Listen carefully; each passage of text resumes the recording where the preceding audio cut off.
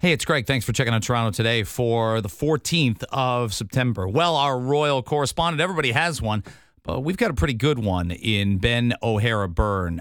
He, of course, usually hosts the show at 10 o'clock, right after On Point, and you hear him on this station, but he's over in London in the UK. He's going to join us throughout the festivities, heading into the weekend, and obviously the state funeral on Monday. And we talked to him about the atmosphere. We talked to him about the pressure on King Charles III, not just over the next few days, but in the weeks and months to come. That conversation now on Toronto Today. I'm so pleased to welcome on the host of A Little More Conversation, which you hear right after On Point, 10 o'clock Eastern Time on Corus Radio weeknights. And he's made the journey across the Atlantic, and he's no stranger to London, England. Also, Ben O'Hara Byrne joins us right now on Toronto Today. Thanks very much for making the time. I hope the flight was not terribly bumpy, and I'm sure it just feels different. You can probably see it. You can probably sense that England's just a little bit of a different feel than probably the last time you went.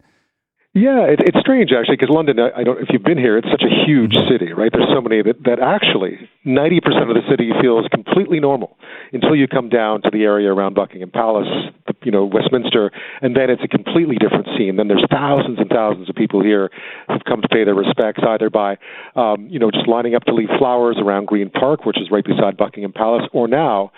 Today I was in the lineup for those who are waiting to pay their respects once the Queen lies in state later today here in London. And there were hundreds and hundreds of people, and they're expecting thousands, tens of thousands, hundreds of thousands eventually. But this morning there were people who had been there since Monday night, a few who showed up very overnight to wait in line, including Canadians. I met a Canadian woman who said she had to come down, just had to pay her final respects, even if it was going to be a long wait.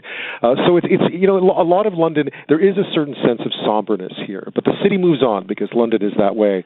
But there really is, in this whole area around Buckingham Palace, you get the idea that everyone has sort of decided that if they're going to pay their respects, they're going to come down to this part of the city and do it. And it's amazing. I was going to ask, Ben, if there feels like that, there's that hustle and bustle return. I spoke to somebody who lived through the shocking death of Princess Diana, and given that this is less shocking, that felt different. That felt like the country was paralyzed for a couple of weeks. That felt like a cataclysmic, unpredictable, sudden event. This one's a little bit different 25 years later. Yeah, absolutely. I think that was pure shock, pure shock. And in this case, there was a certain reaction to the suddenness of it. But I think once that had passed late last week, what struck me the most here is that we were waiting last night for the Queen's coffin to return from Scotland. It was flown into an Air Force base north of London and driven into the city and then right past, sort of right down to Buckingham Palace. And there were thousands of people there waiting. And it's that everyone just wants to talk about her. So it's not mournful. It's about the great life she had, their memories of her, their memories of their memories of, her coronation, her silver jubilee, moments of the past, her wedding. If they're younger, it's more recent things. They remember more her recent, the platinum jubilee recently, the diamond jubilee. So everyone sort of stands around waiting for these little moments that happen, and they share their memories of the Queen. So in that sense, it's not nearly as sad, I think, in many ways, as Diana's death was, or at least not as shocking. So people don't feel paralyzed by it. Instead, they're actually talking to each other and reminiscing mostly and paying tribute to her in the way that I expect she probably would have wanted. Ben O'Hara Byrne's our guest, host of A Little More Conversation on Corus Radio weeknights, 10 Eastern Time is when it starts right here on 640 Toronto. And I think we always say, boy, my goodness, we can have 2, 3, 4 conversations at the same time. We don't have to be linear about it. I think there's conversations that honor the Queen, as you note, for 70 years of monarchy. And there's a lot of questions as to how the monarchy will be reframed in the UK. I don't think there's many people in the United Kingdom that don't expect there will be some tweaks, if you will, to the monarchy's influence on the daily lives of people in Great Britain. Yeah, it's interesting because in many ways it exists in sort of this peripheral sense. I mean, the palaces are here, they're right in central London, everyone knows where they are. But in many ways, it sort of sits above things. And I think the reason why people had such fondness for the Queen is that she had done that so well for so long. 70 years is a long time to have one person occupying that sort of the maternal role for the country. With Charles, it will definitely change. I mean, he's a different person. I think he's going to try and put his own stamp on the monarchy. He's a bit more of an activist. so to speak. That may tone down a bit. In terms of the transition, I think it depends on who you talk to. There's certainly a generational gap here. You speak to older folks, and they say, well, it'll be seamless. That's the way the monarchy works. At the same time, for younger people who look at this and say, wait a second, what is this, hereditary monarchy? Like, what is this all about?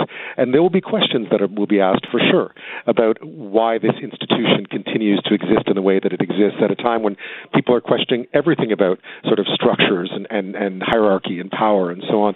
So you're right, those conversations will be had. For the time being, that's all been put on hold to some extent in this period of mourning, which will continue, of course, right up until the funeral on Monday. But after that, you're absolutely right. I think there's going to be conversations here and at home and around the Commonwealth about what exactly the monarchy means to a modern country. And I think this is going to be a rough ride, Ben, for Charles. And I don't know how it couldn't be following his mom, but he's had a couple viral moments right now, with the pen yesterday, right? A couple other things. And the British public, let alone the North American public, if there's a famous divorce, we often take a side. The public lands on one side.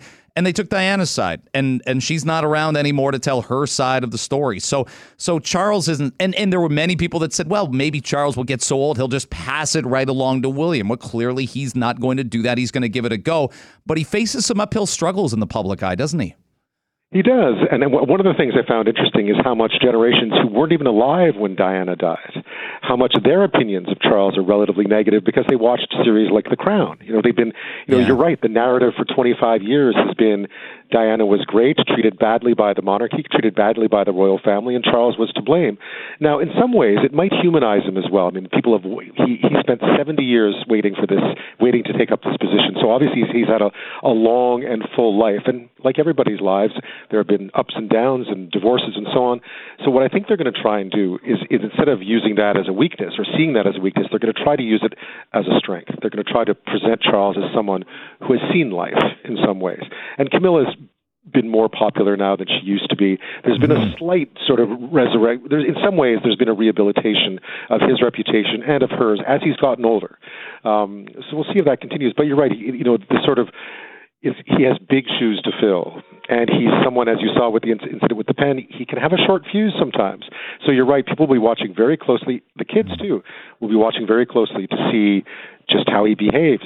So far it's been good, but you're right, there's been a few moments already that have been like, well, wait a second, but he's in mourning, so I think everyone in England at least understands that he's just lost his mom as well, right? Yeah, there's a grieving process, and there's immense pressure and tension there. Ben, thanks so much for making the time for us. I know lunchtime there. We'll get to visit with you tomorrow and Friday as well, leading into the weekend, and then Monday the funeral itself. Massive coverage across all our Corus Radio talk stations. Thanks so much for making the connection this morning.